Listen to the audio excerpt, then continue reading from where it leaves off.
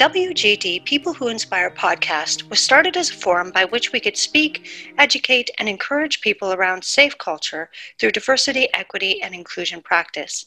In a world where I can see divisiveness is on the rise, and I'm told that fake news spreads 7 times faster than the truth on social media, I want to ask people to reconnect to that which goes beyond propaganda and connect to that part of ourselves that remembers that each human is valuable. Here we highlight the many, many inspirational voices in our world who are striving to move us in a direction of a safer culture overall. Liz Wootton's mission is to make the world a better place for people in business, not by changing the world, but by guiding and supporting change for people. Liz's company, Human Nature Development, helps with values-based leadership, personal effectiveness, employee recruitment, engagement, and performance. She draws from an experience in business leadership and management combined with unique perspectives from martial arts, sports, music, and theater. And Liz is here to talk to us today on safe, equity, diversity, and inclusion. Hi, Liz. So good to see you again. It's awesome to see you too. It really is. It's great to see anybody's face right now. Oh my. Get down with the lockdown. Oh yeah. Yeah, Zoom has been a lifesaver for this whole thing, so at least we can connect, virtually with one another. Right. Back in the day when I was a kid and you were still doing the rotary phone, like that's how old I am. In the days where you had to pull the thing around and it would do. I had one of those too. And your neighbors would be listening in on your call, like, oh my gosh. We're actually really fortunate to live where we do, right? That this has happened now when we have this amazing technology. And I know everyone's getting Zoom fatigue and stuff like that, but it's still way better than rotary phones. Oh yeah. Yes. Yeah. And like I said, the neighbors, like, where was the privacy policies when the neighbors were listening in? Right? Yeah. Right? Yeah. So the last I saw you, you were on stage at the Women Who Inspire conference.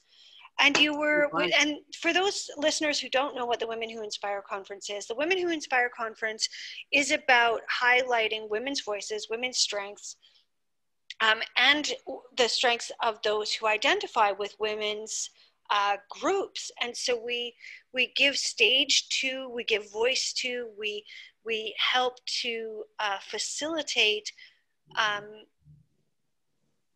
I guess a place whereby we can see wonderful female models because it's needed. It's one of these equity principles that we want to balance the scales around. So, we were so honored to have you as a guest there, and now you're here, and it's so good to see you again. What's happened for you since March on this front? Like, wow, what a challenge things are these days. So it's been a really weird time. I worked from home anyway, but all of my in-person client meetings were cancelled. So, we've moved to a completely online model. Yeah, me too. The first couple of months were pretty weird and tough and depressing and sad and all of that stuff. Yeah. Not least because I have a son who plays sports, quite seriously plays sports, and all of that got cancelled. So yeah, weird. And then when I really started to look at what was happening in the world, and the fact that people were getting to spend time at home with family in a different way, I was like, this is kind of interesting. There's an opportunity for some really amazing change here. Yeah. If we can, think of it that way. I agree. So, and I'm still hopeful that actually, people are going to have the opportunity to do some self-reflection and to use some of this time to create some like positive practices for themselves in self-care and in how they think about things and challenge how they think about things. This is so important. Yeah. I mean, I guess for myself, I can say that I've experienced all of those things too, right? Like I've been watching the news, which only, I have to watch the news sparingly, I really have to watch the news sparingly, because, when I see these things that are opposite to my value system, this, the racism and the sexism and the things that, there just seems to be a lot of sensationalism these days also. And so, in order for me to stay on track, I have to give some energy to, but limited energy to, those problems, and then spend as much time as I can possibly spend in the solution, right? So actually, this podcast is born of COVID-19 and these issues we're having in the world. The Safe Equity, Diversity, and Inclusion Pledge was born of this time, So yeah, I really believe that you're right, that for some of us, it's been a privilege. Not everyone is. I know that domestic abuse is on the rise right now, which is a huge issue, I'm doing talking about a national campaign with the Canadian Centre for Women's Empowerment around economic and financial abuse, because there's a lot of women, again, who are being financially abused, who just don't have any other option but to stay with their abuser. So we really, we've been looking down those lines for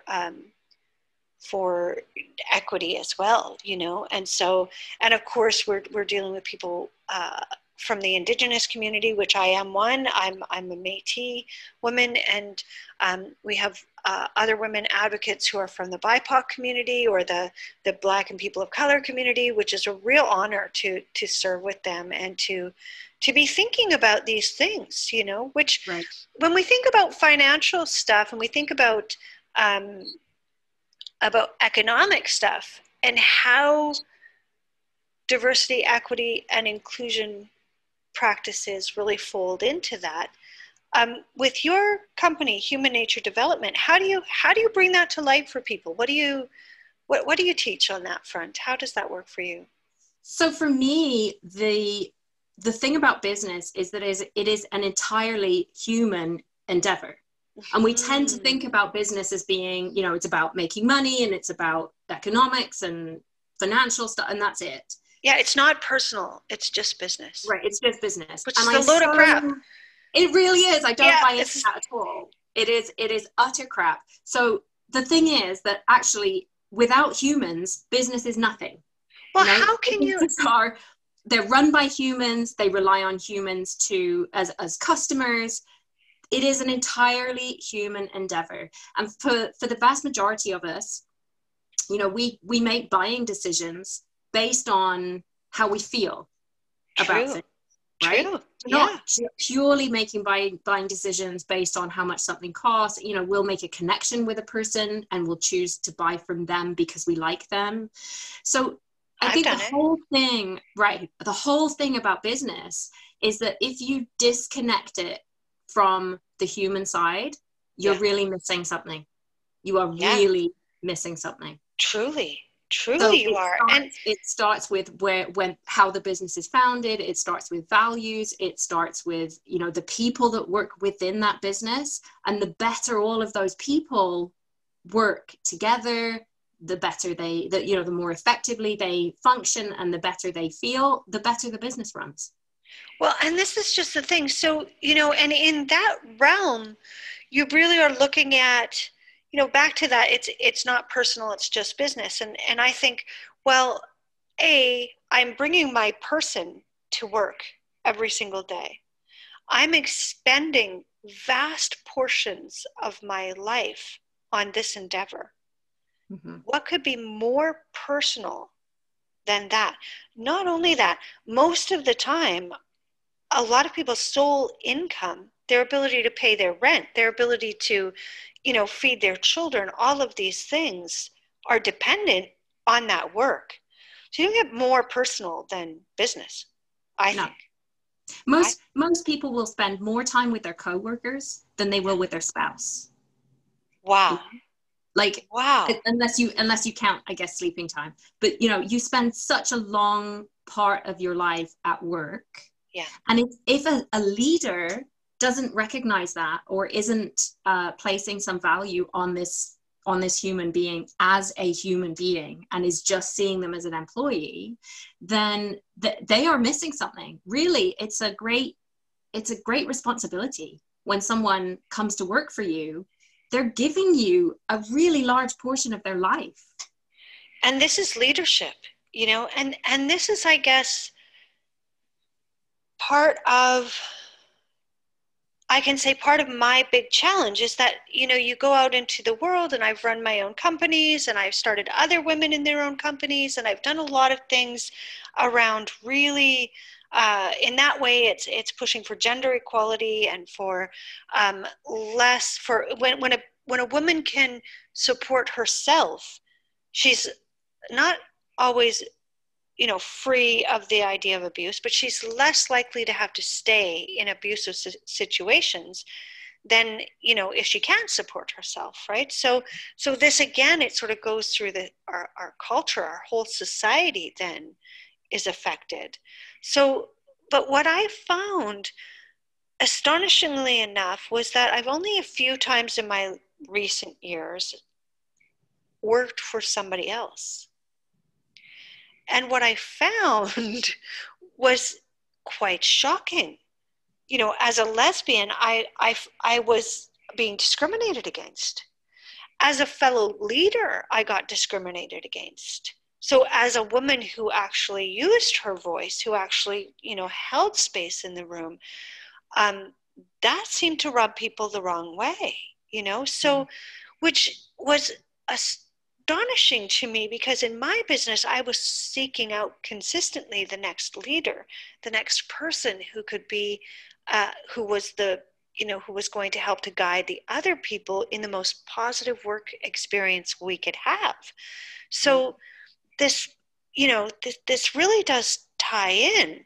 So what do you think that's about? What do you think that's about with the, you know, this bias about, you know, you get called, I've been, even when I was running my own company, anytime I said, you know what, actually, please don't speak to my employees that way, right? These are human beings, and we need to be spoken to with dignity and respect. And if you can't do that, I suggest you find a different company to work with, right? So even then, I got called things like bitch and, you know, other really discriminatory, you know, right, misogynistic comments. So yeah, what do you think that all that's about? And what do we need to do to rise above it? That's a big question. That's a really big question. I think a lot of it has to do with a habitual culture, which kind of sets people up for feeling threatened. As it, you know, if you get into a leadership role, then someone might be trying to get your job. You have to know better than everyone else. You have to be better than everyone else to retain your leadership role and for people to respect you. And it comes from a place of fear. It comes from a place of fear. So when somebody is able to stand in their space and be authentically themselves and passionately say, no, this is not okay. We need to do something about this. We need to make change, or we need to, you know, please don't speak to my team that way, or whatever it is, it's seen as a threat. Right. And therefore there is this tendency, and you know, this is not everybody, right? But in this kind of situation, there is this tendency to use language which is going to make the other person feel small so that you can feel big, right, as a leader, right? Right. So you know, that if there is something about that person, because they are female or they are lesbian or whatever, that they can use against that person. And what does that say about our culture? That, you know, we're taking these things and using them against your race or any of this, something that is, you know, you cannot change, but that's being used against you to make you feel small. I've experienced this, and you know, and I left those job spaces because I thought to myself, this is how I'm spending my life. And I don't want to spend my life in such a way where I have to make other people feel small in order to succeed. No, I actually want to pick up on something that you said, which was about, you're looking for the next leader, or you want to lift people up. Yeah. This is actually what great leadership is Huh. not seeing other people as a threat. If you see someone who is talented, or any person, because we all have value, right? Yes. But you see somebody who has a strength and you want to develop that strength, that's what you do. Essentially, a great leader is actually making themselves replaceable. So you kind of, ironically, you kind of make yourself irreplaceable by making yourself replaceable. So you are lifting up other people to do your job even better than you do. And interesting. That's how you get a really awesome team that is fantastic. Right? What I found, doing these amazing things. Yes. And you're helping them to do these amazing things, because you can't do it all yourself. You're only one person. This is true. And what I found was that the more I empowered people, so they would come in and we would teach them, it was all about teaching, and it was all about, developing skill, developing efficiency, developing these things. And the more that they were personally developed, the more they made financially, the more they rose, the more they were given responsibility and leadership and these things. And what I found was that, I have had the privilege of working with men, women, non-binary, people from the BIPOC community, white people, youth who have been through, have been through the system and are learning, work skills so that they might be able to go in and have these, more effective ways of supporting themselves, And I have watched what happens when you allow, encourage, and strengthen efficacy at work, across the board. There was, people think of equity as, I think people mistake equality and equity, mm-hmm. right? So they think equality is you give the same thing to every single person. But that's actually not what equity means. Equality is that, but equity means something different. Equity means that everybody who shows up at work may need some different teaching, some different, building blocks, different things. They have different talents that they bring to the table, and we can make success accessible to each of those, right? So that's what happened. Was they would come in and we would train them, we'd give them these opportunities, they would learn different things. Some of them didn't want to be leaders. What they wanted to do was come to work and do these other things. And so you can find these wonderful, because every team is diverse, and the more diverse your team is, the more successful it's likely to be. Right. Because you have to think of more things too. Yeah. And the more I encouraged them, quite frankly, they rose through the ranks. Like, they rose into leadership positions. They did these things. Some of them moved on because they were feeling so much better about themselves, that they were pursuing careers in art. And then they were like referring their friends, though. Yeah. To work for me. Yes. Right? And referring their friends, though. That is such a huge accolade, really. Who needs awards when people are saying, come work for this person because it's a really amazing atmosphere and it's such a great place to work, and I feel so good about going into work. That's what you want. That's how you get engaged high performers. Yeah. And, I was amazed at especially some of these teenagers who had lived these really difficult lives. I was one of those teenagers that lived a really difficult life. As you know, you heard me from the stage. Mm-hmm. And so I have a special place in my heart for people who need to restart. I think it's okay to just restart, And so, yeah, I have Autumn taught me I was a leader. I didn't know that before, things like this, right? And it was just absolutely wonderful to see that across the board, to see these beautiful things happening across. So I think this idea, and maybe this is another piece of that. Where does this come from? This toxic kind of leadership workplace culture environment. Yeah. We have, or toxic workplace environments. I think it's a really amazing skill or talent or whatever you want to call it, to recognize that somebody doesn't have to be like you in order to have value and to have something special. And sometimes I think we're not very good at recognizing other people's value when they're different from us. And I'm not even talking about like, oh, they look different, you know, they have different colored skin, or they, you know, they're a different gender or whatever. It's not even always that obvious.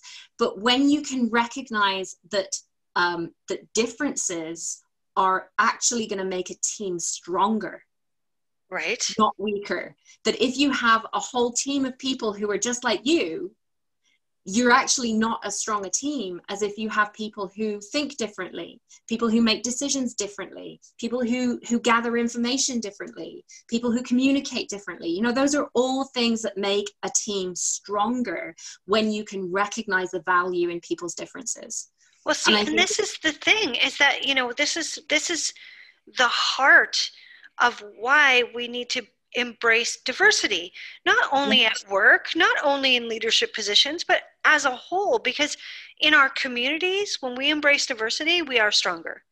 You know, when we build one another up, we are stronger as a community as a whole. When we build each other up at work, I found, my personal experience is it has been the same, you know. And I think that is not only in our families, in our workplace, in our, you know, communities, but globally as well. You know, I really feel strongly about this. Yeah. So, but incorporating this into work seems to be a real challenge for people. And I think that that's what it comes down to. I think it's fear, and not, you know, not to judge people for being afraid about their jobs either, right? Like we talked about at the beginning, what could be more personal than how I support my family? What could be more personal than how I pay my rent? What could be more personal than how I spend the moments of my life, you know? So how do we overcome that fear? What do you suggest that we do? Is it just to embrace diversity, or is there some other thing that we need to look at? Oh, I think actually it starts within. I think that, you know, in order to embrace diversity, if you are a person who is in that fear and is, you know, making decisions based on fear, then actually you need to recognize that for what it is and to start to investigate what's going on within you. You know, where does that fear come from? Yes. And actually recognize that it's okay to be afraid, because all of us are. Really, we all have fear. At some fear point, is healthy at some point. You know, fear is healthy at some point. Yeah, but we all have that fear. The thing I think that's interesting about the workplace is that we have this culture where you're supposed to know everything, right? You're supposed you're supposed to be the super knowledgeable about your job, and we're not actually very good at saying, I don't know. And you know what we're really not good at? Asking questions. Oh, asking we were questions. Just talking about this in the last interview. We were just talking about this in one of my recent interviews, is that even when we're talking about racism, and you know, you want to say stop being a racist or whatever, you know, sometimes it's better to just ask a question like, what do you mean? What do you mean by that? Right. How did you come to that understanding that the pigment of one's skin can actually change the value of a life? Right? How did you come to that? Because if we're not curious about other people's mentality, then we just seem to be getting more and more polarized over time. But we're not even curious about what's going on within ourselves. That's the beginning. Yes. Right. We First have to start being curious within, and to stop judging ourselves as well, right? Because we usually have all this horrible, shameful judgment going on. So if we think that there's something wrong with us, then we're like, oh, that's bad, that's bad. I'm going to look stupid. I am stupid. I'm a failure. I'm not good enough. These are all of the messages that we're giving ourselves.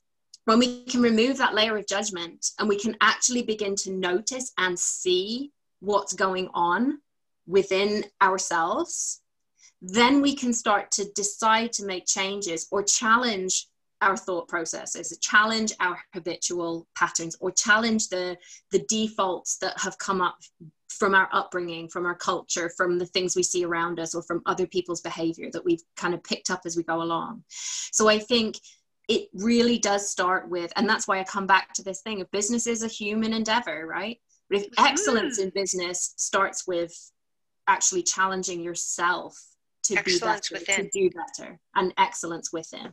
Yeah, we talk about safe culture, and where could, I mean, safe culture at home, super, super important, but safe culture where you spend the vast majority of your time, highly, highly important, important. And so, and again, so then it's what you're saying is that we can have safe culture in our workplace and other places when, and correct me if I'm misunderstanding, but when there is safe culture within. So it's about how we speak to ourselves, how we feel about ourselves, what we're doing with ourselves. Is that what you're saying? It really comes down to the personal. That if you can create a sense of safety to be vulnerable with yourself. Yeah.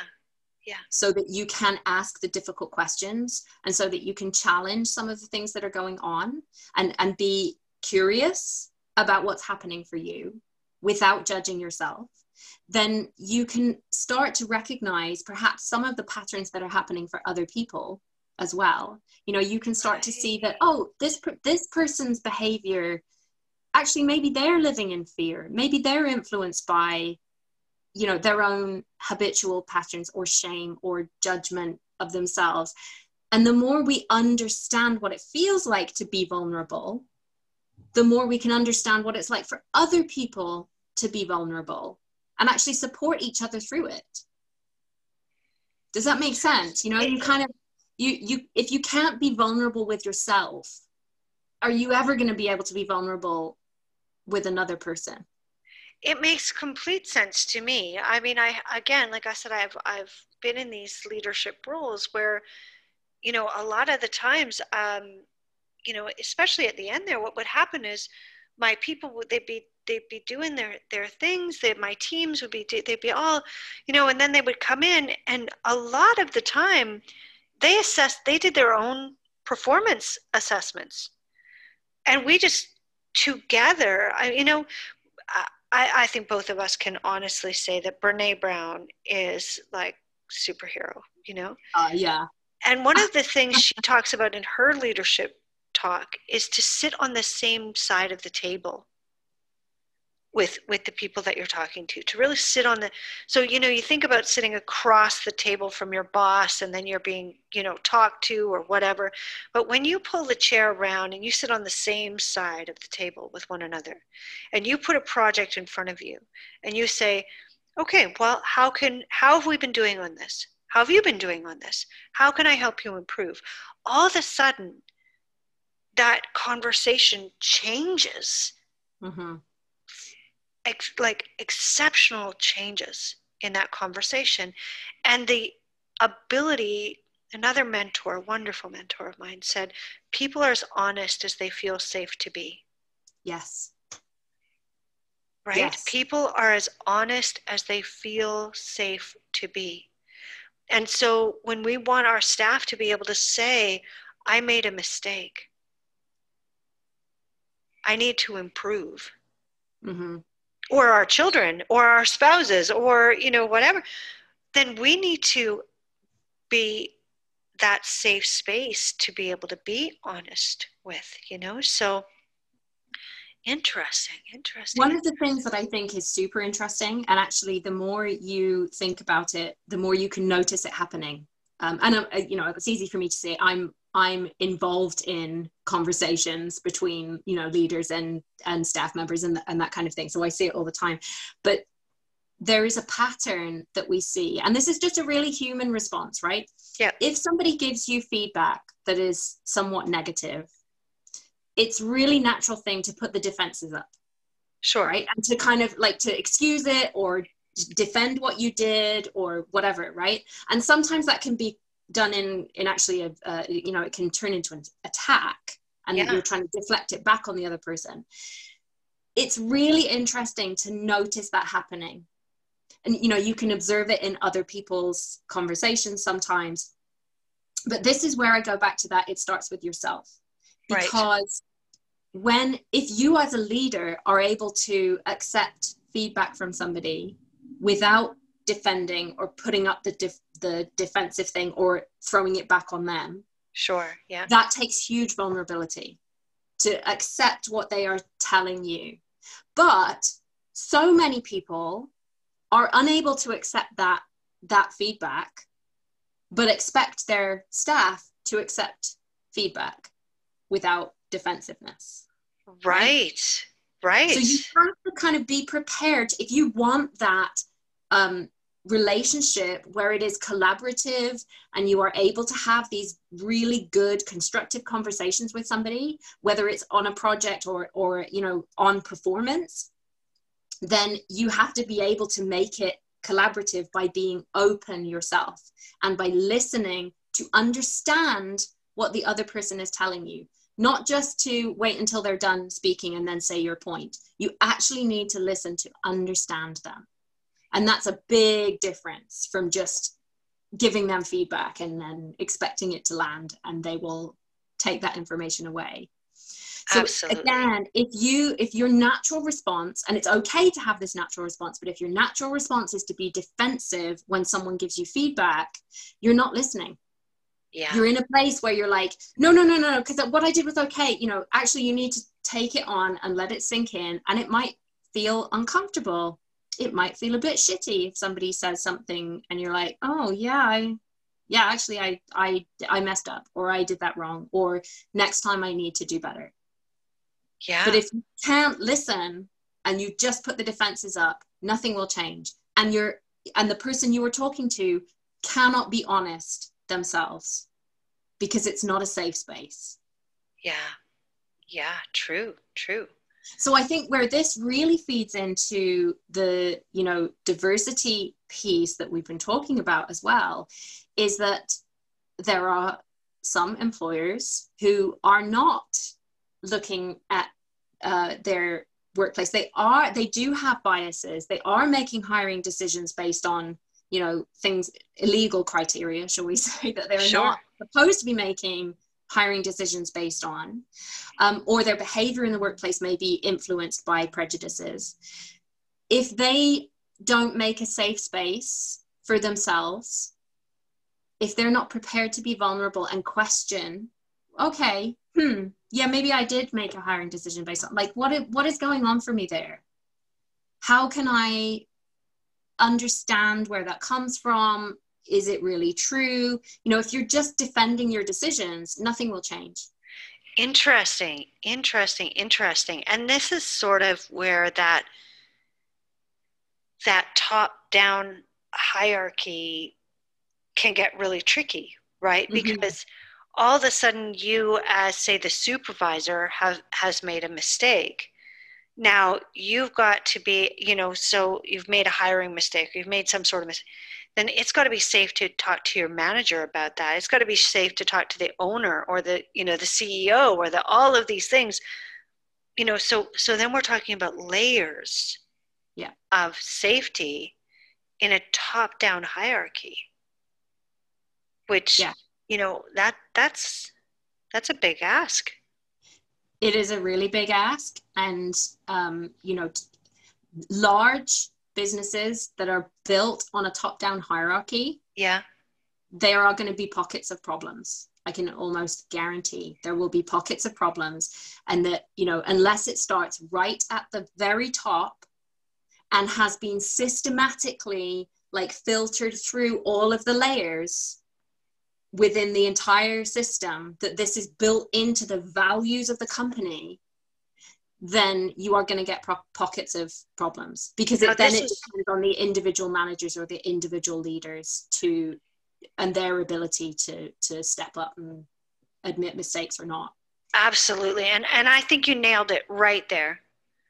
I think you nailed it right there. If we're going to actually have a safe culture at work where equity, diversity, and inclusion are valued, it has to be weaved in to the very structure and abided by from the top down. So it has to be weaved into the values of the company, and it has to be put into action all the way through. And then there has to be a certain level of accountability. Is that what you're saying? That's what I'm hearing? Is that what you're saying? That's exactly what I'm saying. Exactly. So weaved into the culture of the entire culture of the company, yeah. And that means that when you are hiring people who are going to be making hiring decisions, you are hiring people who fit those values. Yes. You're actually hiring people who can hand on heart say, yeah, I agree with this. And yes. I am basically committing to fitting with these values. And yes, I will make hiring decisions that include equity and diversity and inclusion. That is absolutely, I'm 100% on board. Yes. And not just people who are agreeing to it on paper, but people who, who really fit these values. I mean, that goes for any values that you really hold dear in a company. I know that with something like this, you have to have that as at the absolute ground level.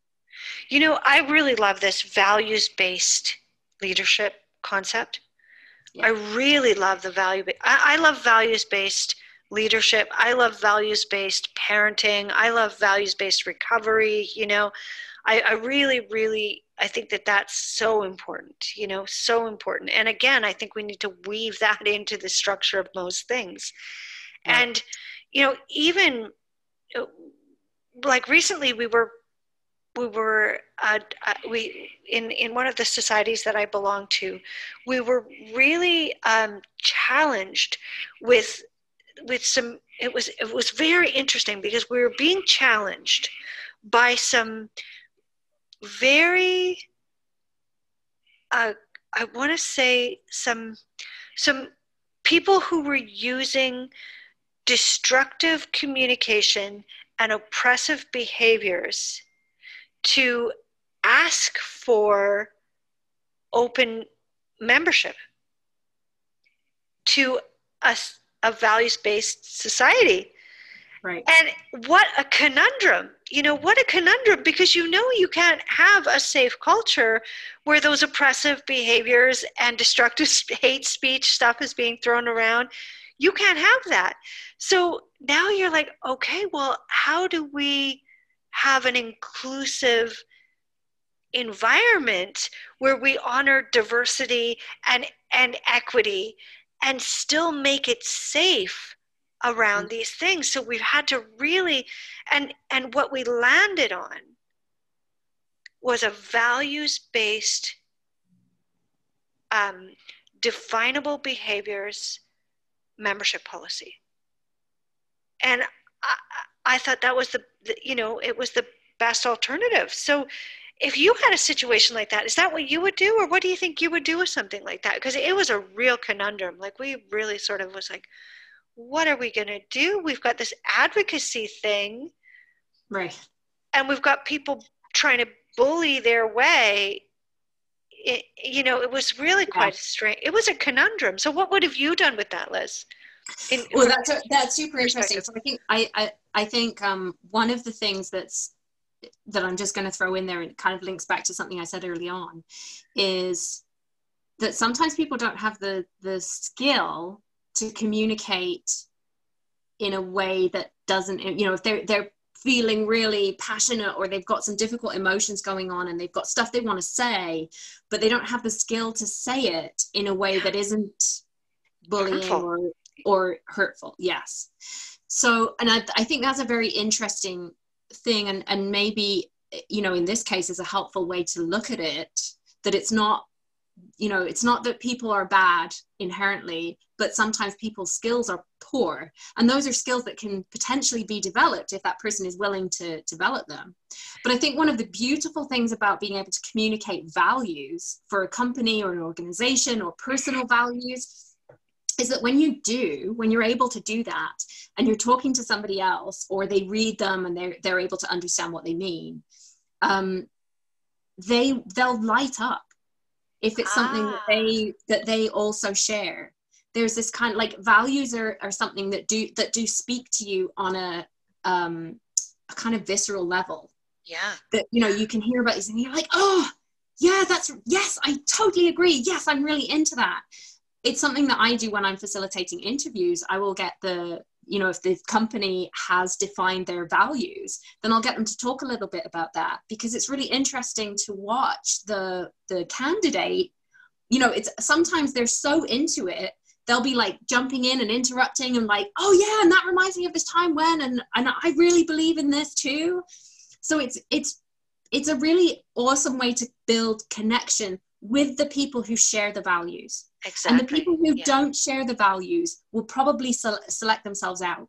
You know, they'll be like, yeah, okay, doesn't really talk to me, you know? Yeah. So I think it's an interesting thing. And often values are a great way to talk about them is through stories, you know, to actually give examples of how your values apply, or times when, you know, this is where somebody did something that was completely upholding these values, and, you know, their behavior was completely in alignment with them. And this, you know, this is a really great story that illustrates it, because values on their own, like a single word, well, it might mean different things to different people. Yeah. But when you can really communicate it in a tangible way through a story, that's a really excellent way to help people understand what it is you're all about. That's very good. That's very interesting. Yeah, and I think that sometimes what happens, back to sort of skill level one, and the other concept I wanted to touch on briefly is this difference between the behavior and the person. Yes.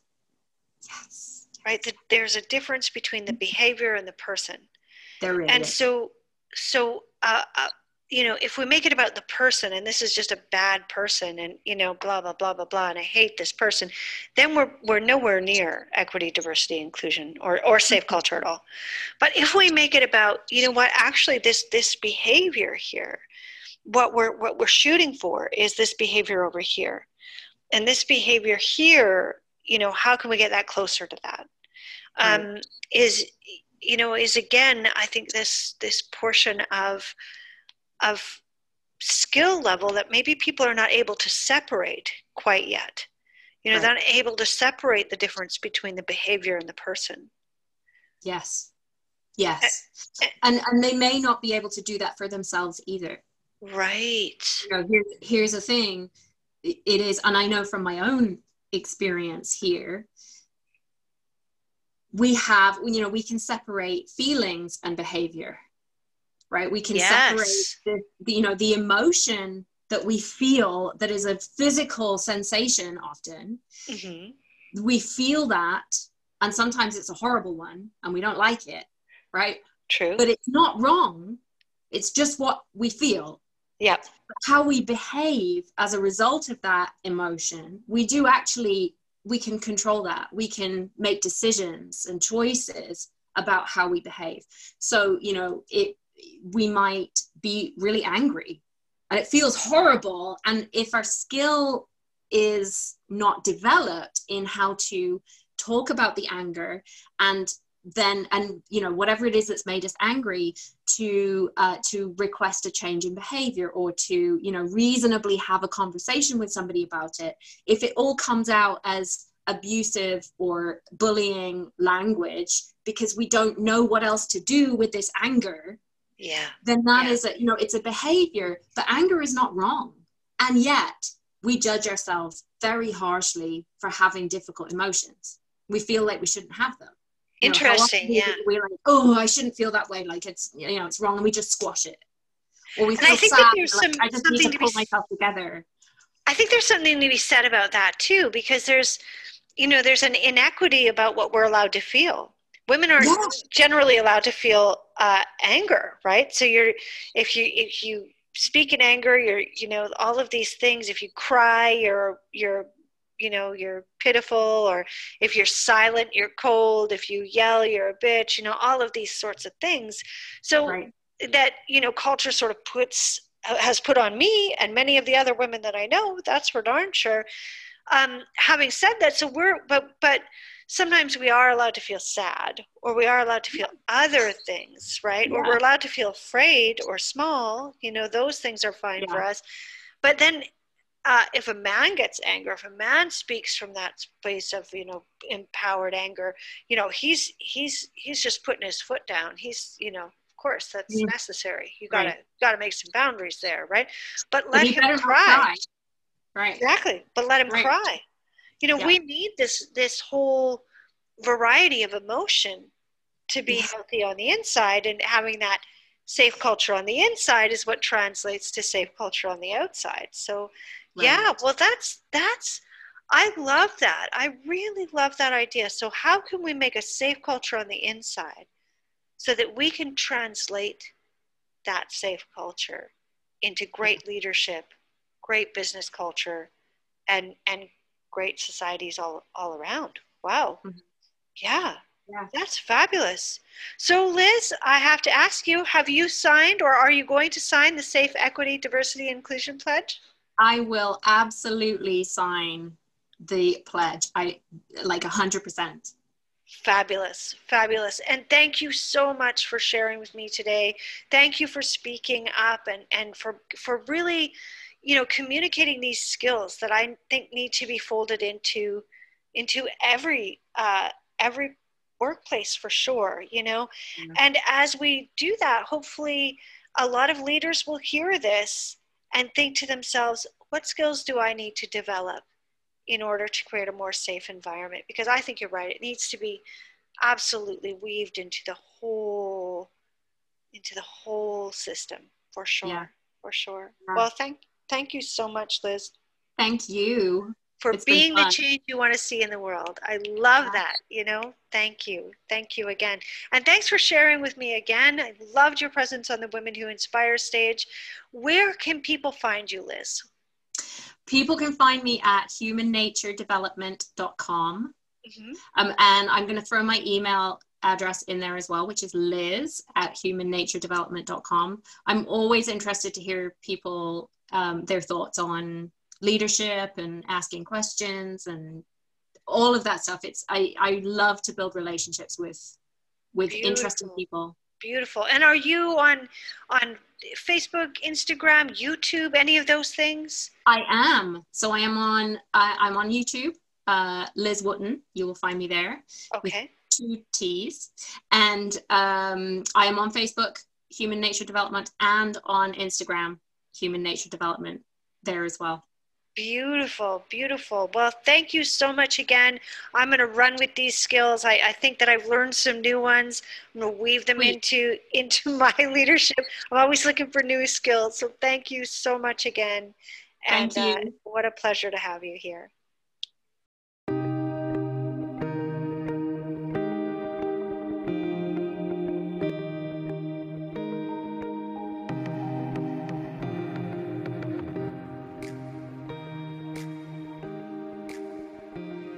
Thank you so much for listening today. You can sign the Equity, Diversity, and Inclusion petition at www.change.org/safe culture. If you'd like more information about the WGD People Who Inspire podcast, you can email wgdpeoplewhoinspire@gmail.com or look for me on Facebook, LinkedIn, YouTube, and Instagram. I'm Autumn Rock, your host, and I have signed the Safe Equity, Diversity, and Inclusion Pledge. Have you?